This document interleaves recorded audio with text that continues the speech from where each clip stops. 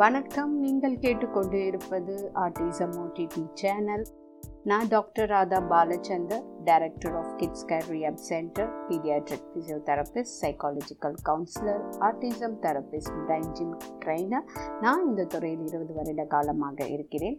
நாம் autism OTT சேனலில் போன நிகழ்ச்சியில் ஆட்டிசத்தினுடைய காரணங்கள், அதுக்கப்புறம் பொது இடத்துல ஆட்டிசம் குழந்தைங்க வந்து கத்துறப்ப, அதாவது அன்வான்ட் லாஃபிங் பண்ணுறப்ப, மற்றவங்க சுற்றி இருக்கிறவங்க அந்த பெற்றோர்கள்கிட்ட ஏன் இவங்க குழந்தைக்கு இது மாதிரி இருக்குது, இது மாதிரினா சொல்லக்கூடாது, அது மாதிரி ஒரு முக்கியமான பதிவு போன நிகழ்ச்சியில் நம்ம பார்த்தோம். இந்த நிகழ்ச்சி அதனுடைய தொடர்ச்சி தான், ஆட்டிசத்தினுடைய காரணங்கள். இப்போது நம்ம போன நிகழ்ச்சியிலே நான் சொல்லியிருந்தேன், ஆட்டிசத்தினுடைய இதுதான் குறிப்பிட்ட காரணம்ங்கிறது கிடையாது. அதாவது there is no one cause for autism. பரவலாக இன்னமும் ஆராய்ச்சியில் தான் காரணங்கள் இருக்குது.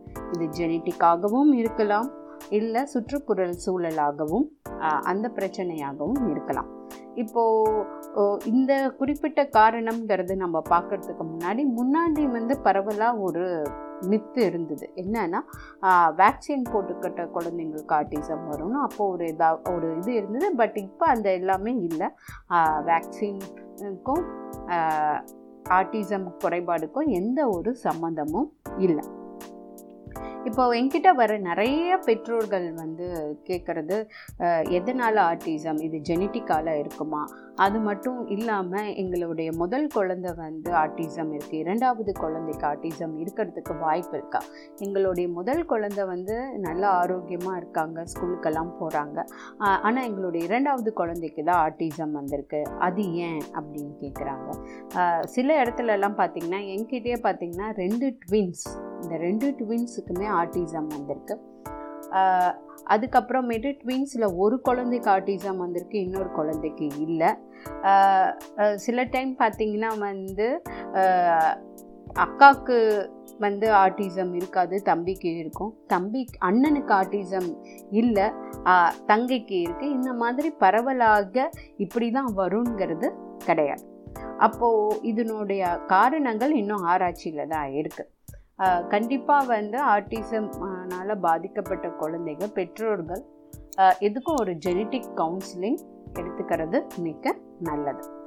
ஏன்னா ஜெனட்டிக்கும் ஒரு காரணங்கிறது சொல்லப்படுகிறதுனால அவங்க ஒரு தடவை செக் பண்ணிக்கலாம். அதாவது ஃபேமிலியில், குடும்பத்தில் வந்து யாருக்காவது அதனுடைய ரிஸ்க் ஃபேக்டர் இருந்ததுன்னா அப்போ இந்த ஆட்டிசம் டெவலப் ஆக வாய்ப்புகள் இருக்குது, அந்த ஜீன் அந்த இது வாய்ப்புகள் இருக்குது.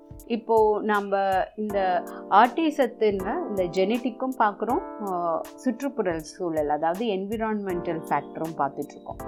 இப்போது ஆட்டிசம்ங்கிறது ஒரு காம்ப்ளெக்ஸ் டிஸார்டர், ஏன்னா நிறைய விஷயங்கள் உள்ளடங்கி இருக்குது.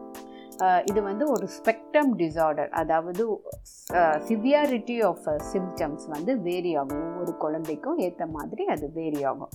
அதனால சில குழந்தைங்களுக்கு மைல்டான சிம்டம் இருக்கும், சில குழந்தைங்களுக்கு மாட்ரேட்டாக இருக்கும், சில குழந்தைங்களுக்கு சிவியர் ஃபார்ம் ஆஃப் சிம்டம் இருக்கும். இது வந்து இது மாதிரி சிம்டங்கள் இருக்கும்.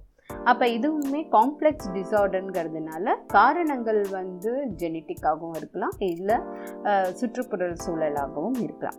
இப்போ ஜெனட்டிக்கு நம்ம எடுத்துப்போமே, ஜெனட்டிக்கு நம்ம எடுத்துக்கிட்டோம்னா டிஃப்ரெண்ட் ஜீன்ஸ் வந்து ஆட்டிசம் டிஸார்டரில் இருக்குது. இப்போது உதாரணத்துக்கு சில குழந்தைங்களை நம்ம எடுத்துக்கிட்டோம் அப்படின்னா, சில குழந்தைங்களுக்கு ஜெனட்டிக் டிஸார்டர் ஆகிய ஃபெஜல் எக்ஸ் சிண்ட்ரோம் அப்படின்னு ஒரு ஜெனட்டிக் டிஸார்டர் இருக்குது. இந்த ஃபெஜல் எக்ஸ் சிண்ட்ரோம் இருக்கிற சில குழந்தைங்களுக்கு ஆட்டிசத்தினுடைய பாதிப்புகள் இருக்குது. அதாவது இந்த ஜெனட்டிக்கில் என்ன ஆகுனா, மியூட்டேஷன் ஆகிறப்ப high risk of autism spectrum disorder ஏற்படுகின்றது. இந்த ஜெனட்டிக் செல், அதாவது ஜெனட்டிக்கில் என்ன நடக்குதுன்னா, இந்த பிரெயின் செல் வந்து எந்த பிரெயின் செல் வந்து கம்யூனிகேட் பண்ணுது, அதாவது ஒரு விஷயத்த சொல்கிறதுக்கும் கேட்குறதுக்கும் புரியறதுக்கும் எந்த பிரெயின் செல் வந்து கம்யூனிகேட் பண்ணுதோ அந்த டெவலப்மெண்ட் ஆஃப் அந்த செல்ஸை வந்து அஃபெக்ட் பண்ணுது. இது வந்து வேரியே ஆகும், ஒவ்வொரு சிம்டம்ஸுக்கு ஏற்ற மாதிரி வேரி ஆகும். இதுதான் வந்து ஜெனட்டிக் டிஸார்டர். இப்போது ஒரு குழந்தைக்கு இருக்குது அப்படின்னா கண்டிப்பாக ஒரு ஜெனட்டிக் கவுன்சிலிங் பண்ணிக்கிறது நல்லது. ஜெனட்டிக் கவுன்சிலிங் செஞ்சு அது ஜெனட்டிக்ஸால் இல்லை அப்படின்னா நம்ம என்விரான்மெண்டல் ஃபேக்டர்ஸ் வரலாம். என்விரான்மெண்டல் ஃபேக்டர்ஸில் நிறைய விஷயங்கள் இருக்குது. பார்த்திங்கன்னா viral infections, medication, complication during pregnancy, air pollution வந்து ஒரு major role in triggering autism spectrum disorder. இப்போ இந்த மாதிரி ஜெனட்டிக் காசை நம்ம பார்த்தோம். இந்த என்விரான்மெண்டல் காசில் ஏகப்பட்ட விஷயங்கள் இருக்குது. கண்டிப்பாக நம்ம அதுக்கு வந்து ஒரு எபிசோடே நம்ம வந்து எடுக்கணும். ஸோ இது வரைக்கும் நம்ம வந்து ஜெனட்டிக்னால என்னென்ன காரணங்கள் ஆட்டிசம் குழந்தைங்களுக்கு ஏற்படுகின்றதை பார்த்தோம். ஸோ ஒரு விஷயம் நான் வந்து இங்கே சொல்லிக்கணும்னு நினைக்கிறேன். காரணங்கள் என்ன வேணாலும் இருக்கலாம், ஆனால் நிறைய பெற்றோர்கள் இந்த காரணத்தை தேடி அலைஞ்சு இந்த எதனாலன்னு அதற்கு நேரத்தை செலவழிக்காமல் குழந்தைங்களுக்கு எந்த அளவுக்கு ஏர்லி இன்டர்வென்ஷன் கொடுக்கணும், அவங்களுக்கு தெரப்பி கொடுக்கணும், வீட்டில் நாம் எப்படி பேரண்டிங் அந்த குழந்தைக்கு செய்யணும், அவங்க அழுதாங்கன்னா அவங்க பிஹேவியர் இஷ்யூ பண்ணாங்கன்னா பேரண்ட்ஸ் எப்படி நடந்துக்கணும், இந்த மாதிரி பேரண்ட் ட்ரைனிங் வந்து ரொம்ப முக்கியமானது. நம்ம அடுத்த நிகழ்ச்சியில் என்விரான்மெண்டல் ஃபேக்டர்ஸ் ரீசன், அதாவது காரணங்களை பற்றி நம்ம விரிவாக பார்க்கலாம். நீங்கள் இது கேட்டுக்கொண்டு இருப்பதற்கு மிக்க நன்றி. வணக்கம்.